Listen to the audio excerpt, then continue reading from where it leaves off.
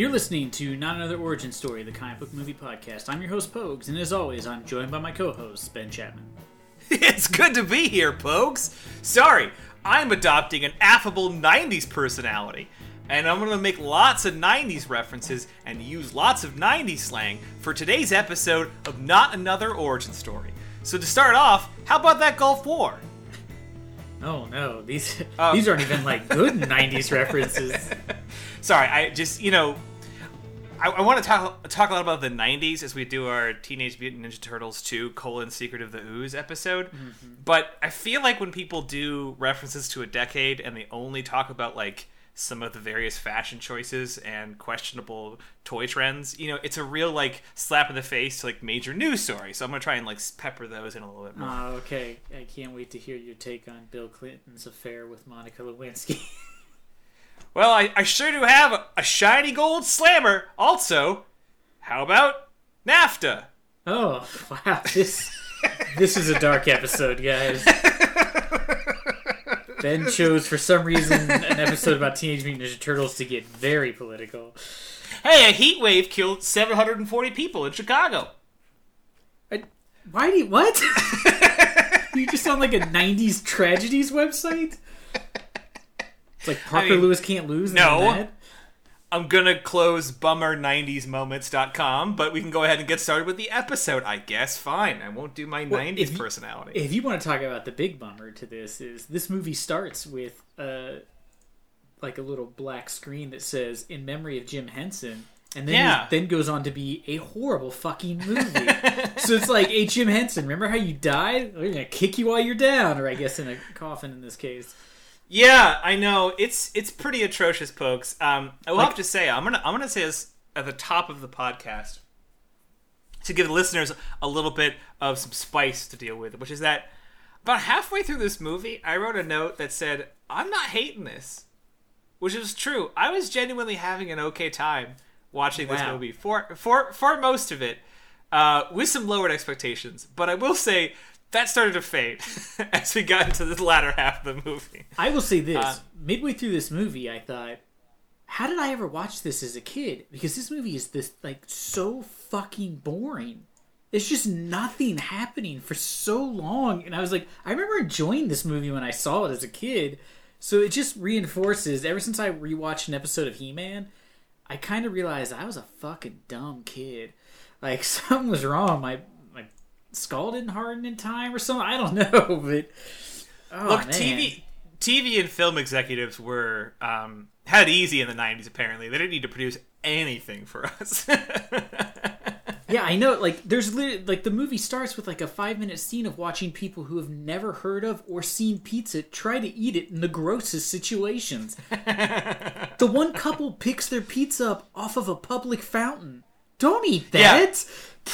Profoundly upsetting to witness that happen. In real time. When the guy lifted his off with like nothing underneath of it, I was like, "Please don't put that in your mouth. Please don't put that in your mouth." And then there's a dude at a stoplight who can't figure out where his mouth is. Like, he has the drinking problem from Airplane. Like, he tries to get to the pizza and he's like pulling it away from himself. It's a step too far because look, New Yorkers like to eat their large slices of pizza like in the foyer entrance of like a smelly pizza joint. Yes. But no one in cities, or very few people in cities, walk the streets eating. Because it's A, challenging, it's B, prone to getting food on strangers, and C, it's gross and smells like piss everywhere. You don't want to go near the piss with your food. We need to point out, this is still 90s New York. Like, they only just started to clean up Times Square, like, where they were like, you know what?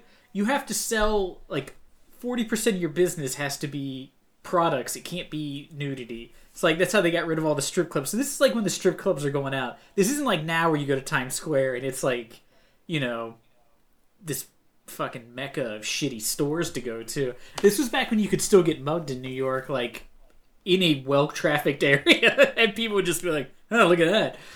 So yeah, it's like watching them eat it and like in cars and eat it and just, there's two people walking with like a plate and they're like walking across the sidewalk eating it. I was like, nobody walks and eats. Like, it's not an enjoyable experience. Just stand still for 40 seconds and eat your piece of pizza.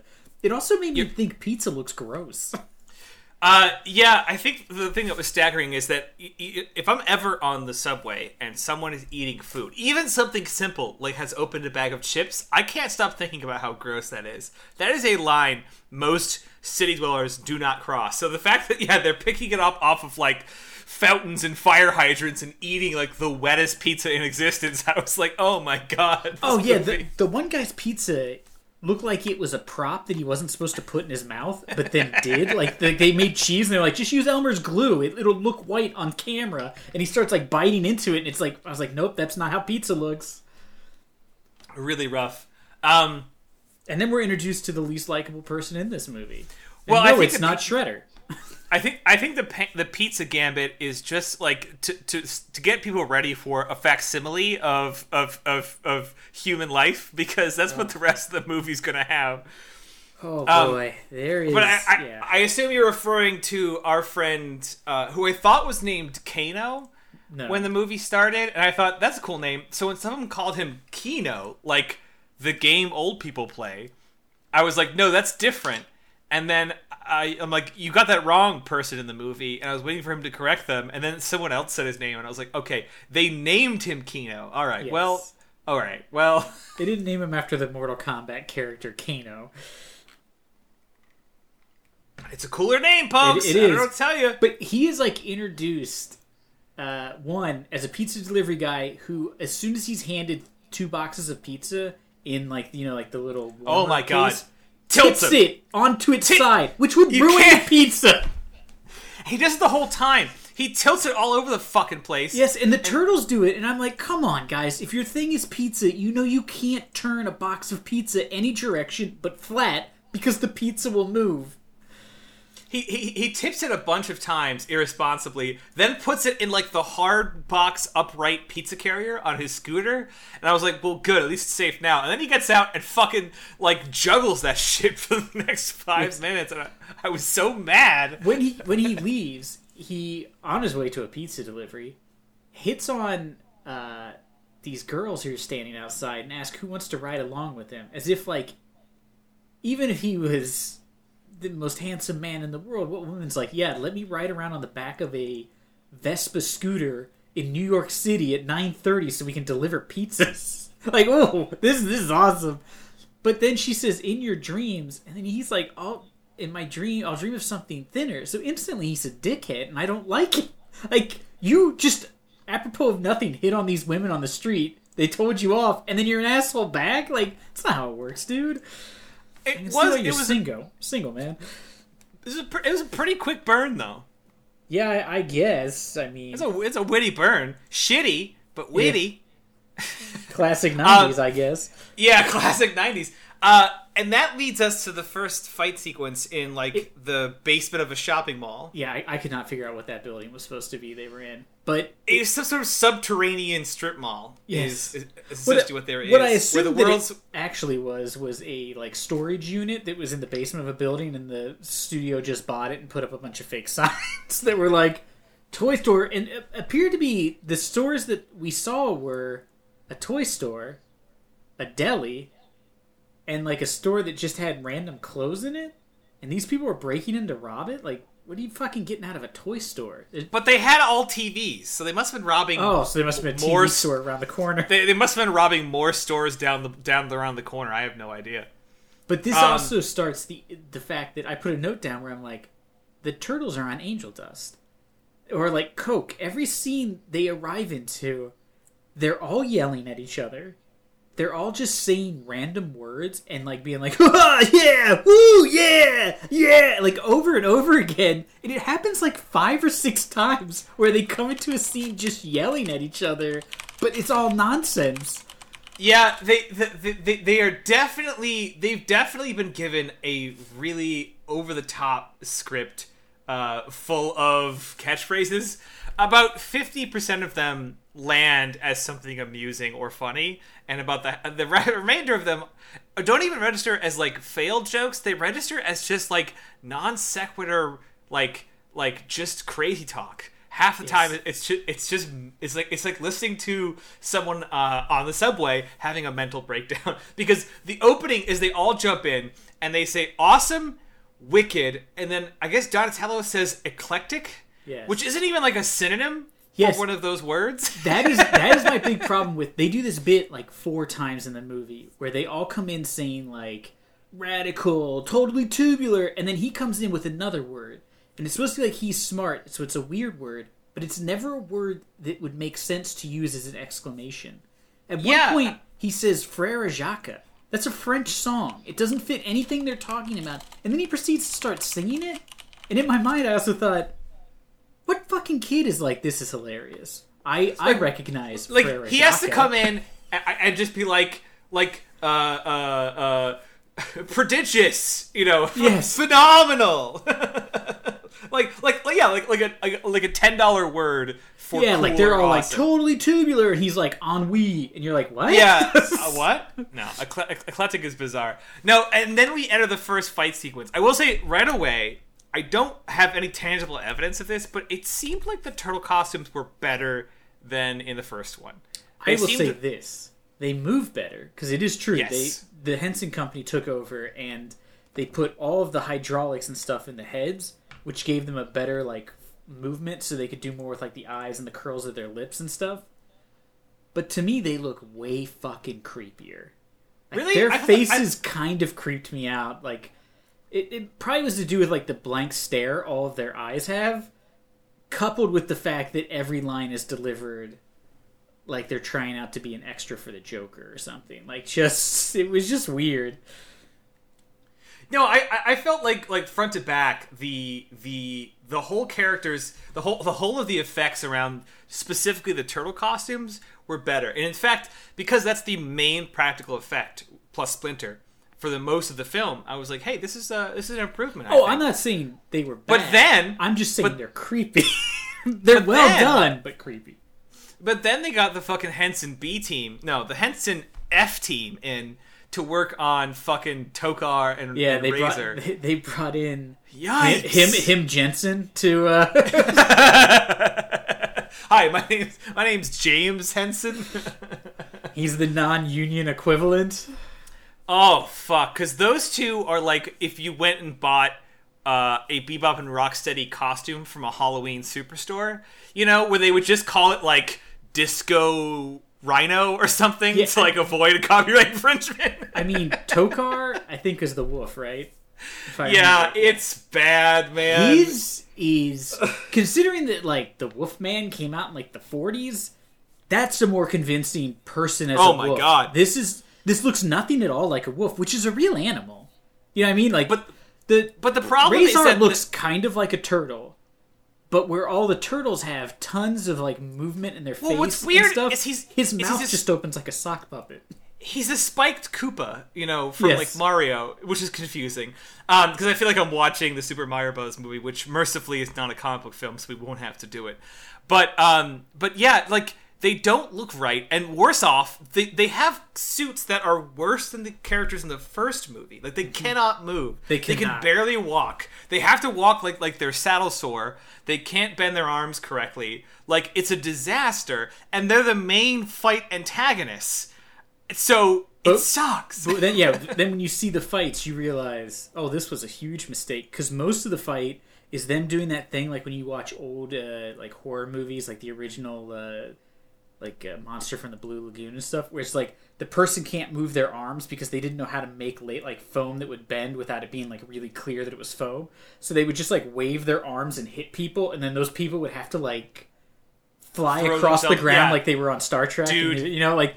So every time they hit a turtle, the turtle is attached to a rope and is like shot off into space. And it just never, or they pick them up and just kind of drop them somewhere. It's the least impressive fight scenes you'll ever see. Which is insane, because the first fight scenes, and like a lot of them, the fact that those dudes in those suits, or I assume they're all guys, maybe there's ladies in it too, but whoever is... I think they are, yeah. The stunt people in those suits are doing like an absurd amount of work.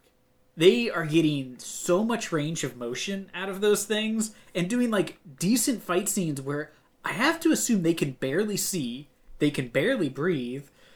I was telling Ben, I think I mentioned this on the mini episode, the suits are made of like foam, like kind of like a foam rubber, or just, you know, like sort of like packing foam or like the foam inside of cushions.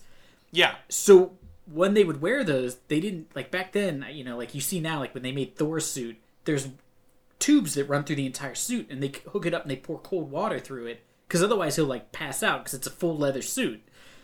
So that, you know, they have a way to cool people down in those suits now. I don't think they did this back then.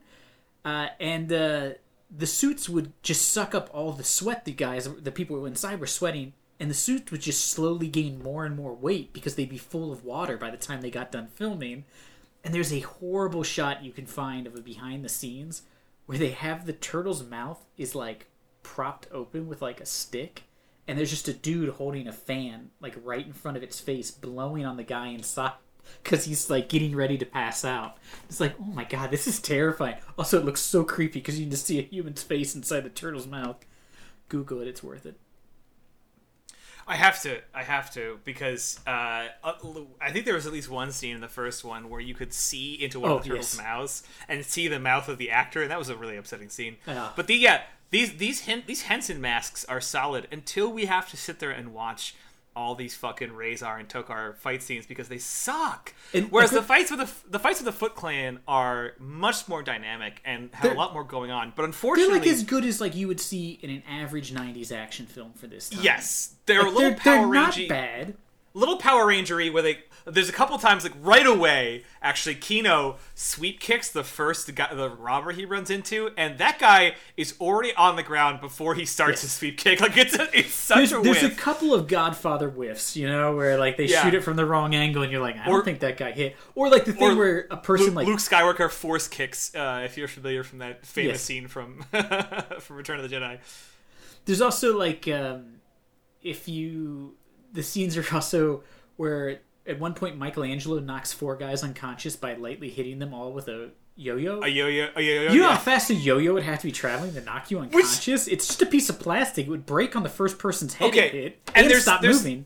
There's 2 insane things happening here. One is that, obviously, apparently there were lots of complaints about the first one being too violent. Yes. Which is insane, because we did it, and I remember we commenting on how you know, like kindergarten the fight scenes were, how soft they were.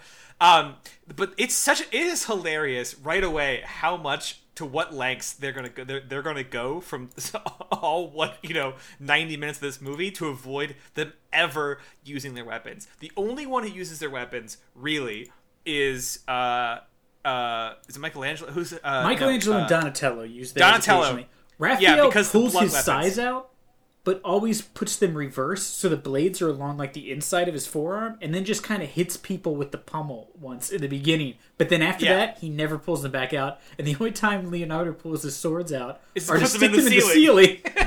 And then grabs them and pulls himself up as if those would hold you up. They would not hold you up. They're just in like a drop ceiling, and they would just fall out instantly. At that point, it seems like more like a liability to bring your weapons with you if you're not going to use them. You just stand a chance of someone else taking them and using them. Also, I understand that they're, quote-unquote, the heroes of the story, or good guys, so they're not going to, they're not here to, let the streets run red with blood, although, if you recall our first episode, that is exactly what the comic book equivalents would do. Oh, yes. But why would the Foot Clan not bring weapons? I mean, they're literally a criminal gang that rob and steal. Like, I don't know why they wouldn't even bring blunt weapons. They bring nothing. Most of the time. The issue is there's like a 4-day waiting period on nunchucks in New York in the 90s, so they bought them, but they can't get them yet. They gotta wait. That leads me to talk about the Foot Clan. I had a bunch of notes about the Foot Clan because I cannot get over them. Because in the first movie, we saw their main headquarters where they just had teens coming in to play arcade games. The Foot Clan half pipe is the worst criminal enterprise in the world. They are a gang of teenagers who just steal electronics and then appear to resell them or pawn them, and then just hang out in an abandoned factory that they've converted into like a skate park. And that's their whole gang. They would not be a threat to anyone, really. No. Which is a shame for another reason, because the Turtles villain roster is relatively deep, and know a fair amount of them, and it's kind of insane that they didn't even consider working in a different villain this time around. Well, but like I'm fine. I feel like we're gonna stick with Shredder and the Foot. But the thing is why not just make the Foot an actual group of ninjas instead of just them recruiting, which they do in this movie, quote unquote. They're looking for anyone with serious martial arts skills. How many people in New York is that? How many teens are in New York in 1990 that have the credible martial arts skills to get into fights and are also disenfranchised? Yes, also want to join a gang. How deep is that bench? Because it really can't be that deep. And then then they imply that they can, like, he goes to join with like 18 people, and he's the only one that they say is worth the second test. They're not recruiting anybody. This gang is 8 guys. Yeah, they're leaving everyone on the bench, which is insane because they pretense here is that, you know, because Keno looks nervous when he's going out to this thing because this really intense guy is like, okay, you guys can come try out, but there's no fucking guarantees. You gotta fight each other in a Mortal Kombat like fight club here in the center of his warehouse, and then you have to pass, you know, this sort of like thief test where you're able to steal these bells off of an individual or like a mannequin, and then you can move on to the training facility in the junkyard, yes, where you're clearly going to be drilled through a variety of challenging and difficult martial arts regimens, only for you to show up and get clonked once by Michelangelo with a yo-yo and go right down. It is like insane that. Like, could you imagine, too, you go and you're like, all right, I'm showing up for this gang. We get in this street fight in, like, an abandoned warehouse where, for some reason, we're still wearing padded gloves and stuff. Like, safety first, guys. They're wearing headgear, too. And then they have you do this test where you steal these, you know, bells and everything. And they're like, oh, yeah. It's like, all right, come with us. We're going to take you to our real headquarters. And then they drive you to the city dump. Wouldn't you be like, fuck you, I'm not joining this gang. Why would I join a gang to hang out in a dump? I could go to any dump in the city and just hang out for, you know, and not have to, like, shiv somebody. Hold on, folks. We stacked the tires real tall. Yeah, I mean, it's insane. And then, like, at least the old place, it was in an abandoned building, but it was, like, a dream for kids because, you know, it was, you know, the 80s and they were like smoking, remember, which was an odd message in a kids movie. But, you know, like, they got to hang out and play video games and skateboard and all this shit. I'm like, I get it. That if I was a teenage kid who was disenfranchised, hanging out there, getting free food and smokes and everything, I could see the appeal. This, I got no appeal whatsoever. We're a crime empire led by a fucking idiot who fell in a dumpster earlier. Now we just have to live here because he fell in a dumpster in the previous movie? Yeah, and the other thing that stuns me that I wish I could see more of is that when they're introducing, like, the training fight initiation montage, the guy who's, like, leading them in, who appears to be some sort of martial arts master because he's judging them, has the thickest, like, most Broadway, like, Brooklyn accent you've ever heard. And I was like, I gotta see this man in ninja outfit fighting. Like, if I was going down a dark alley and a bunch of, like, vague ninja people jumped out and one of them's like, give me your wallet. You know? Yeah, if one of them jumps out and he's the guy who lost the Danny Zuko role in Grease and that's why he's angry. Like, they want me to play Kaneki. It's like, these streets belong to us, the Foot Clan. The Foot. Oh, like, give me your wallet and your watch. Because all it is like it's like 100 teenagers doing Godfather impressions dressed like Japanese characters of battle, and I can't get over how fucking funny that is. The bad guy in Karate Kid, if he was just wearing a black sweatsuit with the sleeves cut off. Which is a crime that there's not more moments of that, because the really only 2 Foot Clan members that we ever spend any time with are, 1, obviously Shredder, 2, Shredder's second in command who was in the first movie, but I cannot remember his name. Tatsu. And then lastly, the spy in the clan, which proves to be a useless subplot. Because he doesn't do anything. Well, I also love, there's so many moments in this movie, like when they release Tokar and Razor into the city and they just knock over some light poles.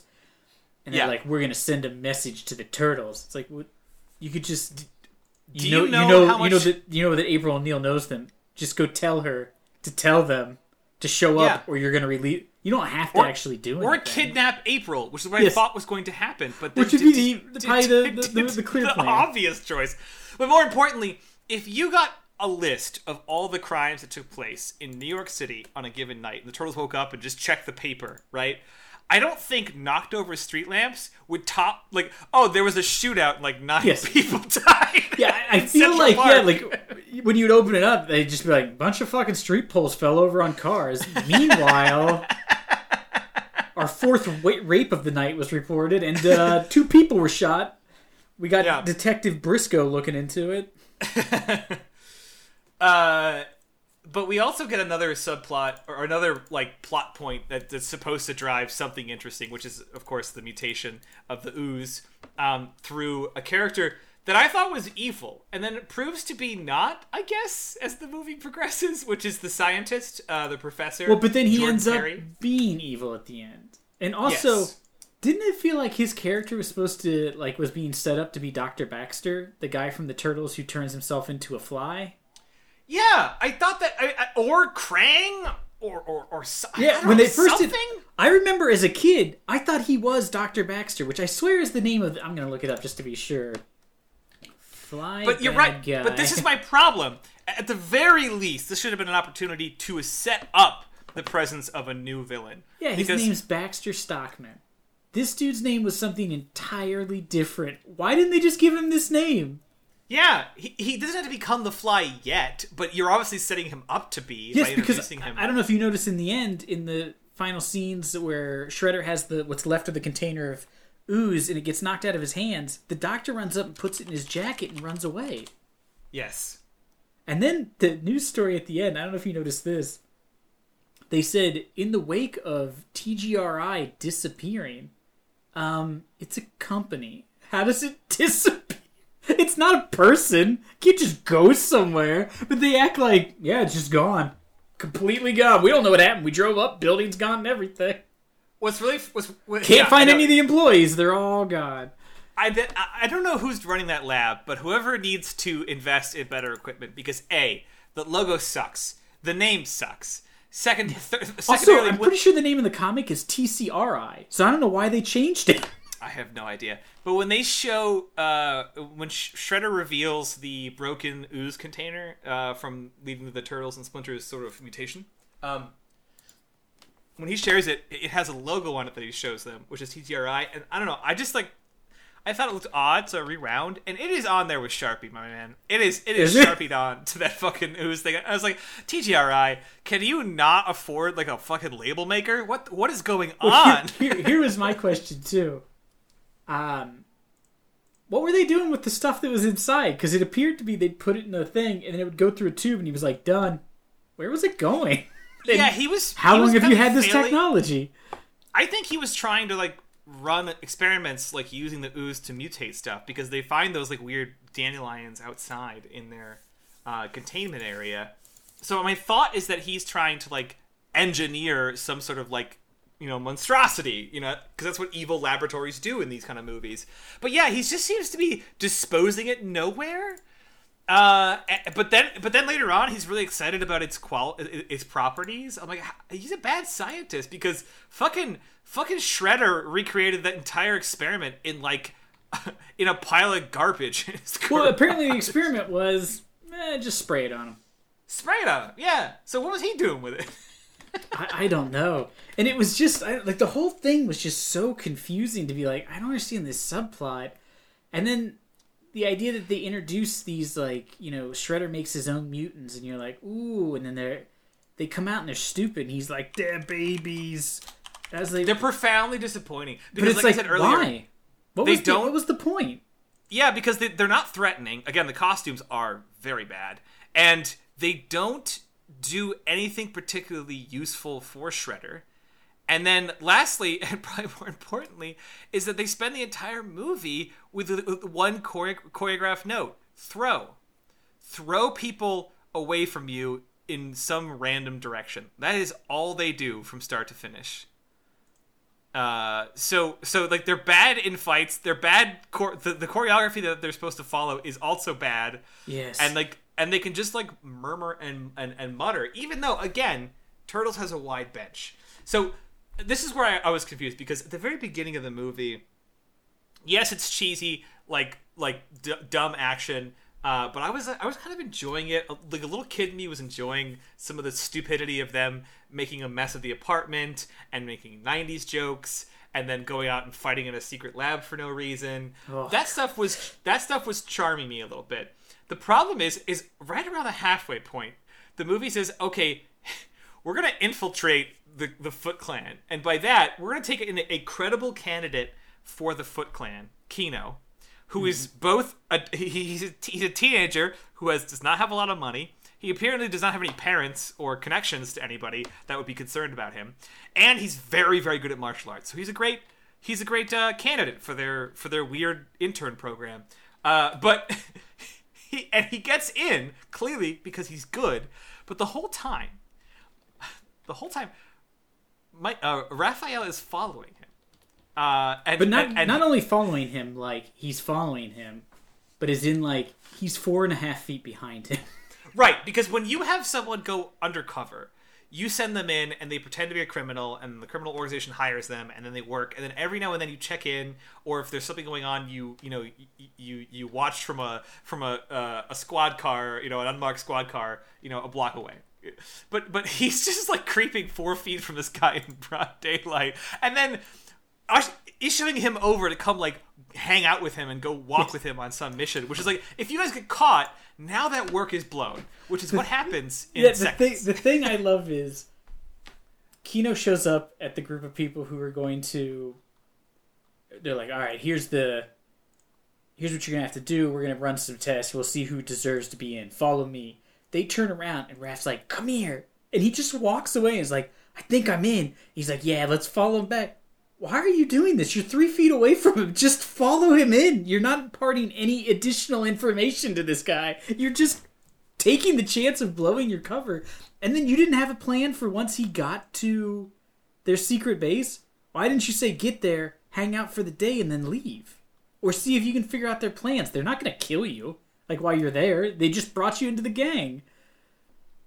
It's so weird. It proves that Keno could easily, effortlessly blend in with the candidates for the gang and join the gang and like go through the training regimen or whatever and learn a ton of stuff about what's supposed to happen with the Foot Clan and maybe what they're doing, because they don't have a very big facility. That would have been great. It also proves that Raphael at any point could just go in to this secret base and just walk around mostly, and it would have been fine with no need to have anyone infiltrate. But they instead do both plans. Also, here's the thing too. Couldn't he have just told Keno to find out where they were meeting to do the test and then just followed those guys back to the base and just been like, lose so they kick you out, and then I'll follow the people who set it up back to their hidden base? Because that's what I do. You just happen to be with them. So there's no reason for you to actually become a Foot member, because I'm not going to use any information you could have given me. I'm literally just following you and 4 other people, so I could just follow those 4 people and really save us both some time. And this problem of doing all of the plans kind of comes up later too, because not long after they discover Razor and Tokar, the scientists brews them an antidote to like the mutation, which apparently is just sort of like a jelly sludge, which by the way he mixes up in a Bart Simpson glass. Did you notice? Yes, and prominently displayed.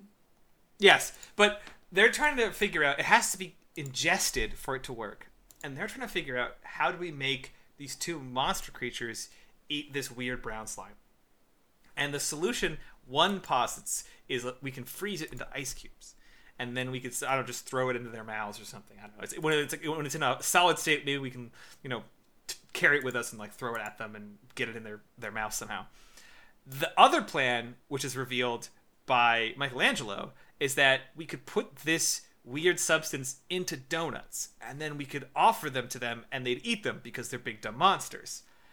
They do yes, they do, but which I guess that was their way of hiding. I could not figure that out when they, and then They take the jelly-like substance and they go off and buy or make jelly donuts. Then they extract the real, jelly filling from the pastries, and then instead of putting in the jelly concoction of their antidote, they jam ice cubes into the donut shell. There's that's not even the dumbest part. The dumbest part is they show up for this fight and they say they need to. There's the tradition of the pre-fight donut, and they go and give donuts to these monsters. And at no point, Shredder and the rest of the Foot, who are all standing around watching, aren't like, "What the fuck is going? Just kill them! Kill the They're like, "I guess we gotta." I let him eat the donuts, and then. The two dumbest people in the room, the two monsters, somehow know that inside of a donut is a cube with some... And would know that when they broke it apart, that cube was something bad. Like, how do they know it's bad? They don't know what a fucking donut is. We've already seen that they're morons. They're just children. They don't know what's inside a donut. Yeah, that's also true. Also, can we point out that Shredder asks the Foot to find the two most dangerous animals it can in New York City, and it brings back a wolf and a snapping turtle. I'm pretty sure there's a fucking lion in the Central Park Zoo, guys. I think it was still there in the 90s. Go get a lion. Where was the wolf? Hanging out. I mean, Chicago has coyotes sometimes, but it was they went to upstate New York to get I guess the so. wolf. I just love that those were the two that they came up with. The point I was getting at earlier was that at around, honestly, it was 45 minutes into the movie, they are inside Shredder's home base because the turtles have showed up to rescue Raphael, who's been captured. The entire Turtle Clan, plus Splinter and Kano, have all shown up to the main base where Splinter is located, or where Shredder is located. And I was like, oh, is this the finale? That's what I thought. I looked down at my, I was watching. I was like, "This is great. It's going to be over." And I brought up the time. It's too early. It's there's 40 minutes left. How?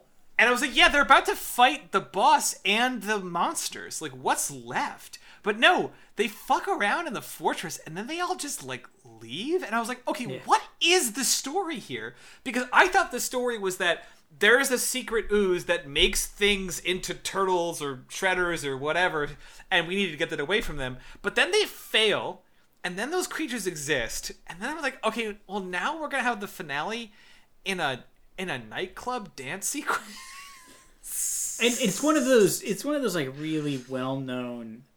What the fuck? Dockside clubs where longshoremen open up a club right next to the warehouse where they're unloading crates of fish. What the fuck is that club? And apparently the Foot is located literally on the other side of a wall from them. Yeah, they're neighbors. I just picture the Foot's they're having a meditation thing, and Shredder's trying to give them advice, and then just in the background, just he's like, "Gotta turn it down."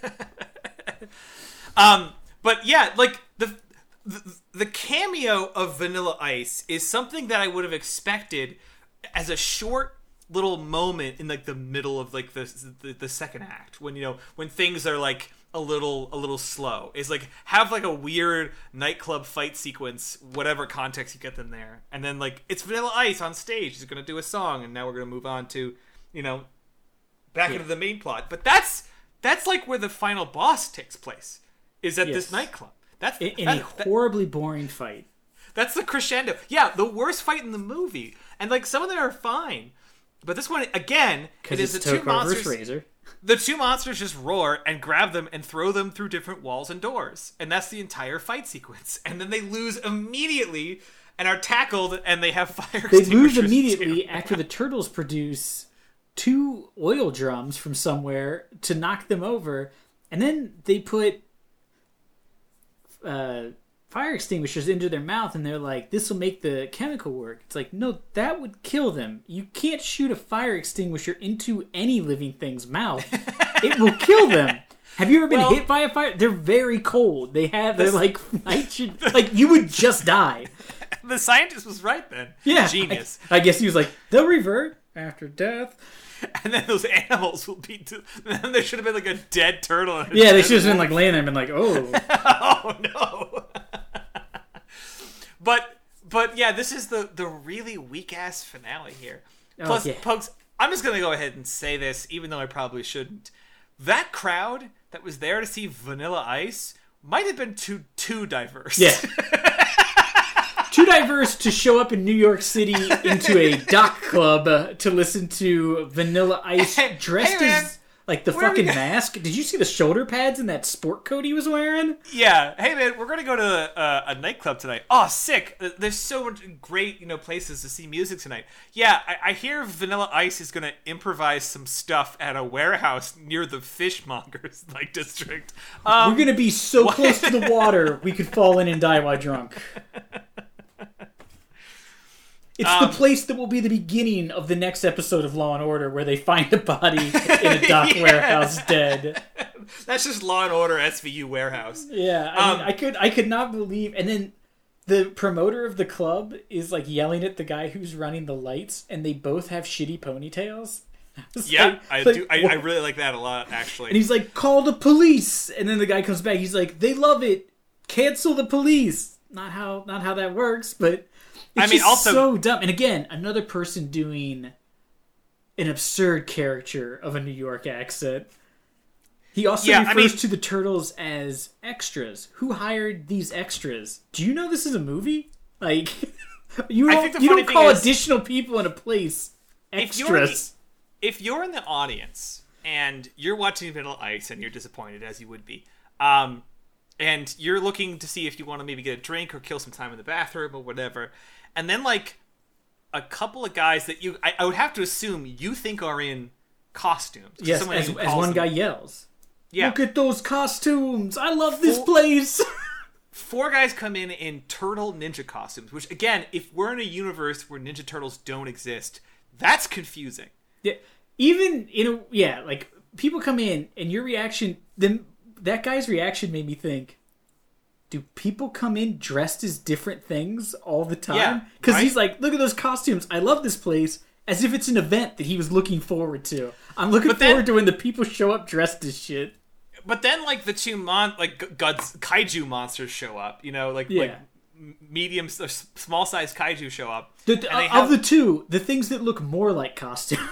Exactly. They have a fight sequence in the crowd.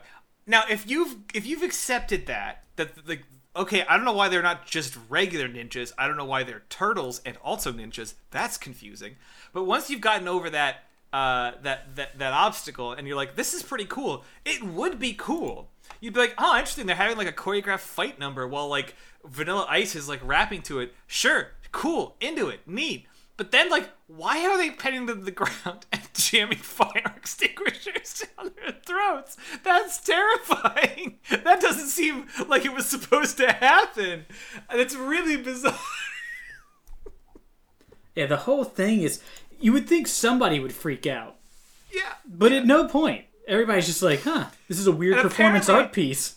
They cut away and we come back and see that the Razor and Tokar have reformed into animals, but they're still in the crowd, which means a bunch of traumatized people just watched 2 people they thought were guys in suits slowly melt into woodland creatures. Yeah, and again, no reaction. So much so, the Turtles get on stage at the end, and they're like, yeah, ninja, go ninja. And then it just sort of wraps up. And then Shredder shows up, and when Shredder shows up, he knocks over, a speaker. And everybody's just like, wow, look at this. And Vanilla Ice and a random lady from the crowd are just talking on stage while the Turtles are having, an end moment with Shredder. We're we're not going to let you do this. And Shredder's like, I've got this. What are you going to do about it? And in the background, she's just like, hey, great set. Did you make up that beat? Or where did that come from? He's like, oh, I don't know. You want to go back to my place later? Completely unaware of what's happening. And then when Keno shows up and slowly makes his way up to the stage while Shredder, again, is just like, I guess I'll wait and let this play out.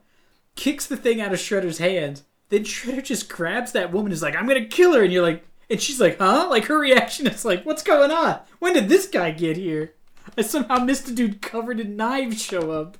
And people in the crowd are just like, huh? They're just still invested, they're watching a movie. Another really challenging part of this sequence that I can't get behind or I can't even understand, I mean, is that at when the Turtles show up, the music does that classic record scratch, which, by the way, if I was a DJ, I would be praying for someone to come bursting in, interrupting my set so I could do a trademark record scratch stop. That's the dream. But that happens. It goes silent. Everyone's like, what the fuck is this? Then they start fighting. And then something weird happens. Music starts playing. Yes, the DJ's like, all right. But the DJ can be seen not doing anything. So the music starts back up, but it appears to just be the soundtrack, I think. It's just like the there's no vocals. It's the movie soundtrack, just the non-vocal soundtrack, just playing the music for the fight scene. And Vanilla Ice hears it and starts nodding his head, and I was like, wait, hold on. Yeah. No. Wait, hold on. Did a character in a movie just hear the soundtrack and start rapping? I think it's supposed to be that somewhere the DJ, all this happened, and he was like, and just reached over and clicked play, or still had his stuff queued up on his iPhone. and so it starts playing. But what I love is they pause the... Wait, go ahead. What do you think... If that beat was already prepared, if that's what you're positing... If that beat was not part of the soundtrack of the film, but was actually the DJ who produced it, then that means that was the next song. Which means that next song was not Go Ninja, Go Ninja, Go, but Go Vanilla? What would he have been? I would argue that Vanilla, after his last song, was going to be like, I'm going to take 5, go use the bathroom, go outside and smoke a bowl. And then they were going to be like, boop, go to Ninja. They're just going to start playing that song while people went to the bar and got Yeah. But he puts it on by accident. I also love that they posit that he's like Eminem and he's about to come up with this rhyme on the spot, He's like, hold on, watch me spit these great rhymes. We all know Vanilla Ice was known for his freestyle. Yeah, we all know he was known for his creativity. Yes, and again, dressed dressed in a woman's power suit, like a '90s woman's power suit. I mean, I cannot stress how big these shoulder pads in his jacket are, and then he's got MC Hammer white dress pants on that are pleated. It's a very upsetting outfit, but and then he just starts singing it, and then they have a whole dance prepared. It's deeply upsetting. And it's a fucking horrible song if you actually listen to the lyrics. It's like the sort of thing where somebody came up to me, Ben was right before the podcast, was like, hey, could you write a fake rap real quick before we start recording? I'd be like, yeah, okay, turtles are in town, time to get down, just trying to it's the most rudimentary rhymes of just words. I think one time he rhymes the same word together. Here's my ninja rap. I'm done. That's a rap. It's that kind of rhyming. And it's watch out, thugs. We're going to roll you up like rugs. Exactly. And the thing is, though, if they burst into this sequence and there's a brief moment of this ninja rap song playing, and then the fight takes them, out into the pier or into another neighboring warehouse or whatever, right? That would be more logical. But they stay here for the whole third act. We stay in this nightclub with Vanilla Ice for the rest of the movie. And that's a disaster because that means we have constant shots of us checking on Vanilla Ice and how he's reacting to Shredder's speech. Like you were saying earlier, what a bizarre choice to make. It's not even a cameo at that point. He's just in the movie. Yeah. And again, just hanging out after a while. Yeah. A couple of non-congruous notes. At one point, while talking to Donatello in the turtle lair beneath the city, he is talking to April O'Neil while carrying a payphone. Yes, as one does. I like that they find an abandoned old subway station that has electricity still going to it, has a train inside of it, and still has a working payphone. Now, it is the 90s, so payphones were a thing, but you definitely can't disconnect them from walls. They don't have cords on them that you can just walk around with. Here's just a random note. How long was Shredder in that dumpster? Because it seems like it's been at least a week since they broke up the foot originally, and Shredder crawls out of the trash he's been in. So has he just been hanging out in that dumpster eating trash for a while? And it doesn't seem like he has a functioning plan, because when he discovers the presence of the ooze from that one guy who was sent to watch April O'Neil and comes back with toxic waste instead. Once he discovers that, he's like, "Oh, now I have a plan." He didn't really have anything happening before that. He was totally confused what to do next. And he wants revenge. And his arch rival in this film is, just so you guys are aware, basically the dumbest teenagers alive. It would be as if, like, the Mafia now was like, man, we gotta get revenge on some Fortnite streamers. You know what I mean? Just, like, you can't beat a group of teenage turtles? You're the worst fucking gang in the world. No wonder you recruit kids to just steal VCRs. It's deeply upsetting. We've confirmed that they don't even use their weapons. Yeah. Yeah, and you could probably just give them pizza and they'd leave you alone. Also, I love that when they go to the lab, they're like, we gotta find this thing. And the Foot waits until they've completely researched everything and then shows up and is like, hey, we've got it. Why did you show him you have it? Why didn't you just leave? Because then we find out they had already taken the doctor back to the dumpster. So they took the doctor back but left the ooze there and then was like, we're going to hang out in case the turtles show up so we can rub it in their face. Pokes, there is one sequence that I think it would be borderline illegal if we didn't talk about it, which is the sequence in which they arrive at the Foot Clan headquarters and Leonardo says it's quiet, a little too quiet. Mm-hmm. And shortly later, they take out a few guards, and Donatello says that that was really easy, a little too easy. And then they finally creep up to find Raphael taken hostage in the center of the arena. And Michelangelo says, they announce that there's Raph, and Michelangelo follows it up with a little too Raph. Best joke in the movie. Now, as a kid, that probably slaughtered me. Like that probably. Oh, I'm not gonna lie. That's like the only part of this movie I remembered. When we said we were gonna watch it, I was like, I remember there's a montage of people failing to eat pizza. I remembered that. Yeah. I remember that Kino is super whiny and really annoying, and I remembered the little too Raph line. Yeah, I would say I remembered that line like once a year since I've seen this movie. Like when somebody says it was a little too easy, I think. A little too Raph. And I don't know what that says about me. I don't know either. It's like a dad joke that works so well that you're upset about it. You know what I mean? Yes. Like you're so annoyed that joke landed, but you also hate the joke and the person that gave it, but you also can't stop thinking about how good the joke this is not a bit when I say literally, I think about it probably once a year, and I remember that. Because like when you said to do this, when you're like, let's do Secret of the Ooze, in my mind I was like, little too Raph. And then I thought about the ninja rap. Like, I don't even go to the ninja rap first. I know. A little too Raph. A little too Raph, yeah. It's one of the few like jokes that is genuinely of good quality. But I think it really says something about why I'm not that funny. If I, like, in my formative years, I was like, brilliant. Chef's kiss. I've seen the pinnacle of comedy. And it is little too Raph. A joke I didn't get is at one point during the Vanilla Ice fight sequence, Michelangelo is thrown by one of the monsters, and as he crash lands through a door into a hallway, he gets up and he's told, now I know what a postal package feels like? Is he mean like because they get like chucked by the mail carrier? I think that was supposed to be the bit. There were a lot of really weird and confusing jokes when they get caught in the net. They're like, it's really strong. He says, remind me to send Ralph Nader. Yeah, Ralph Nader. Ralph Nader didn't do anything with nets. He wrote that book that made them put seatbelts in cars. But is it like a safety thing? I guess, but then the question is, who wrote that bit? And somebody reading it was like, this is going to kill with 12-year-olds. I didn't know who Ralph Nader was until I was like 20. That's the funny thing. Like, obviously, they're putting in some jokes for the parents they know are. But they don't even make any sense.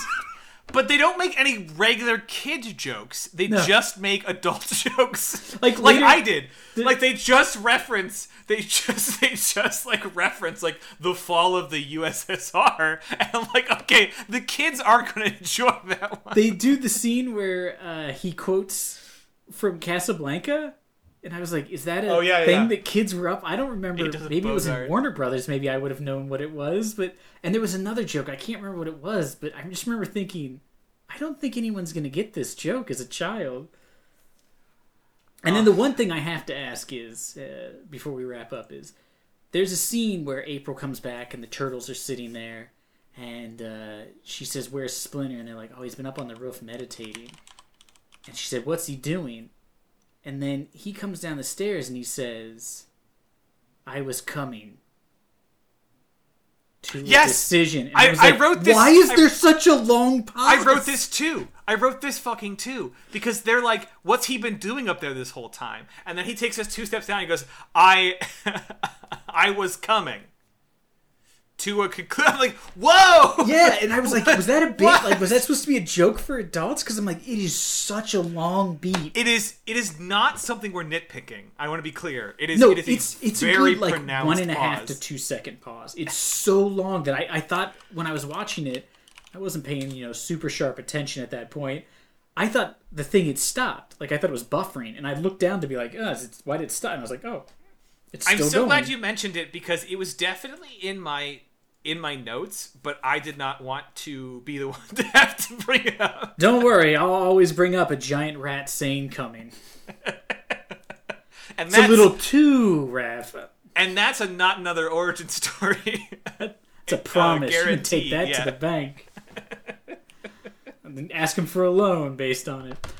Yeah, it was just... I wrote it down because I was like, was this supposed to be a joke? Was it a really bad edit? Did, like, the editor do it to be like, fuck you, I'm not getting paid enough, I'm going to put this weird line... It was just so bizarre. Yeah, I again, it's in my notes, but I skipped it. I couldn't let it go, because when I saw it, I was like, this is deeply upsetting. I think that's about it. We could spend time talking about how Shredder takes the ooze, becomes really big, and then just knocks a doc down to kill him. And pretty disappointing. The only part about that that's even worthwhile, because it is such a waste of a scene, is they see his hand, and it, like, raises up, and Leonardo's like, there's no way anyone could have lived through that, and he's like, oh, okay, and then dies. But it's like he doesn't die until Leonardo says it. Like, he's like, I can live. Oh, no one could live through this? And then just dies. I thought that was, like, such a brilliant, not a joke, but just made me laugh. Yeah, and that scene is also really, like, awkward and strange because when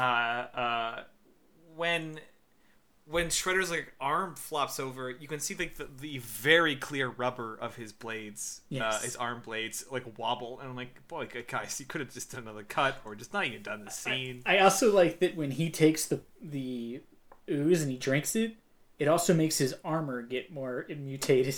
As if the armor is part of him. Like, the spikes go all the way up his arm now, and they're, like, 3 times the size, and just very odd. Completely worthless fact. That was Kevin Nash of NWO fame. Yeah, I thought it was interesting. That came up in my, like, Amazon thing, because they even mentioned that Razor and Tokar looked like they were on WWE the night before. They are, like... I mean... The turtle is not great. It's not a great design, and they really spent almost no time in making the head, like, be able to, like, be moved or open and close its mouth with any skill. But the wolf is such a failure of, like, just execution all the way across. You can tell they just glued hair to a plastic mask. It looks... Yeah. It could not look less like a wolf unless it was just a turtle. Like, it's so far removed from a wolf. And it's for some reason red, which don't think wolves are naturally red. Yeah, and they give him, like, a stationary mouth. Like, yeah. When all the turtles have, like, fully, like, articulated facial features, this character just has, like, a wobbly underbite. It's really upsetting. You know what he reminds me of now that I think about it is, do you remember the animatronics at Chuck E. Cheese? Yeah, yes! He looks exactly like the dead eye look where they don't move and they're too big for their head, and the mouth just kind of hangs open because the hydraulics don't work anymore. Which again is bizarre because they went through the work to make, like, the main character so good and the villains are so shitty. Yeah, it is just weird. Again, cannot help but think Jim Henson was wherever he was in the afterlife, being like, "This is the movie that's going to be dedicated to me." Please don't. I hope Netflix remakes whatever. I don't even remember the name of that movie now. Anyways, Dark Crystal. That's the movie. Okay, That's the one, I was going to say Dark Tower. I knew that wasn't right. But I think... well, go ahead. Well, I guess the last question is this is a hard one for me to answer, honestly, is would you recommend anybody go back and watch this? Because I have like weird nostalgia for the Turtles movies, and frankly, as I said before, the last part of this movie is a mess for a number of reasons, but there's enough here that I didn't hate my time going through it.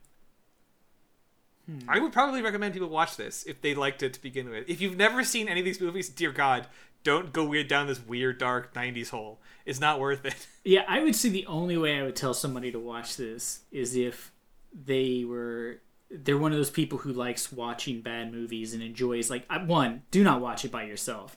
But, like, if you were going to watch it with a group of people and you're going to sit around and make fun of it, I think you could it's only an hour and a half, which helps, even though it feels like it's 2.5 hours. But, like, if you were with a group of people, you could talk over, like, the middle part where, like, literally nothing happens and you'd be fine. So I guess I'd say, yeah, if you're looking for a dumb movie to kind of make fun of, sure. It's not as bad as, like, the Swamp Thing movies we watch, but it's definitely not, like, on the peak of, like, Time Cop for being just hilariously funny to watch, because it's so not good. It's so bad. So I guess that's it. Yeah, I would say maybe. And as we've learned in this episode, and if you listen to the mini episode, this movie deeply affected me, and I also own the soundtrack to it, which I do not know why some exec was like, all right, we've just made a Teenage Mutant Ninja Turtles movie. Now we need to do some soundtrack. What do you think kids who are really into the Turtles are into? Hip-hop and R&B from the 90s? I just couldn't, like, when you're like, not that it's bad, but it just feels like such a weird connection, because then you have, like, these rappers from the 90s, and they were forced... It's not like they were like, oh, let's go to... I mean, I'm going to be honest, I don't know a lot of rappers from the 90s. Let's go to NWA, and they might have been broken up by then, or, like, Run DMC or something, and be like, let's buy a song and put it in the movie. No, they went to rappers and were like, we need you to write turtle-themed raps, and they agreed, so they must have given these people so much money to be like, yeah, sure, I'll do something that cannot be helpful for my career. Like, I can't imagine, like, a lot of hip-hop artists are like, yeah, let me tie my star to a fucking shitty sequel to a Teenage Mutant Ninja Turtles movie. To a live-action children's film. Yeah, in which I'll take a back seat to a fucking cameo from Vanilla Ice. Yep. It's pretty fucking rough. But if you watch the credits, which I did because I was like, did they put credit scenes in 90s movies? The answer was no. They play 2 separate raps that are about the Turtles by 2 separate groups. Yes. And I was like, and they are, you could tell the people who wrote them were like, I don't give a shit. Turtles are green. They're so mean. Like, it's just, I think everybody was like, fuck it, just give me $20,000. I'll write you whatever you want. Yeah. But I do have it on cassette tape. If anybody wants to listen to it with me, we can have a listening party. We'll listen to that and then the Young Guns soundtrack. I believe you can consider me signed up. All right, that'll be on our next podcast. Shitty soundtracks. I think that's it for this episode. We'll, if you come back next week, we'll have a mini up to tell you what our next movie is. If you have a movie you'd like to suggest, of course, you can always suggest it. Yes, please. Please do. It makes our lives easier and it's fun. We record for about like an hour or so to do the movies. And we also record for about an hour or so to do the 15-minute mini episodes, because we spend the first 45 minutes being like, I don't know, what about this movie? So what can we handle this week? Yes, or what's free right now on Amazon. So if you have something you want us to watch, leave a message at Facebook, Instagram. You can leave it on our SoundCloud account. They're all NAOS Pod. If you haven't and you would like to be, just a dear, leave a review for us on whatever podcasting platform you listen to, as reviews actually matter more than ratings, which is sort of silly, but that's how the dumb algorithm works. So leave us, a rating and a review. That'd be awesome. Tell a friend if, that you got somebody who's looking for something to kill some time during the end of the world. Thanks. I think that's it. I think this was No, go ahead. I think this was a pretty good episode. Yes, I think it was too. And yeah, of course, tune in for the mini. And as always, my usual sign off. Make sure to check your Tamagotchis and watch out for Hurricane Andrew. Yeah, a little too rough.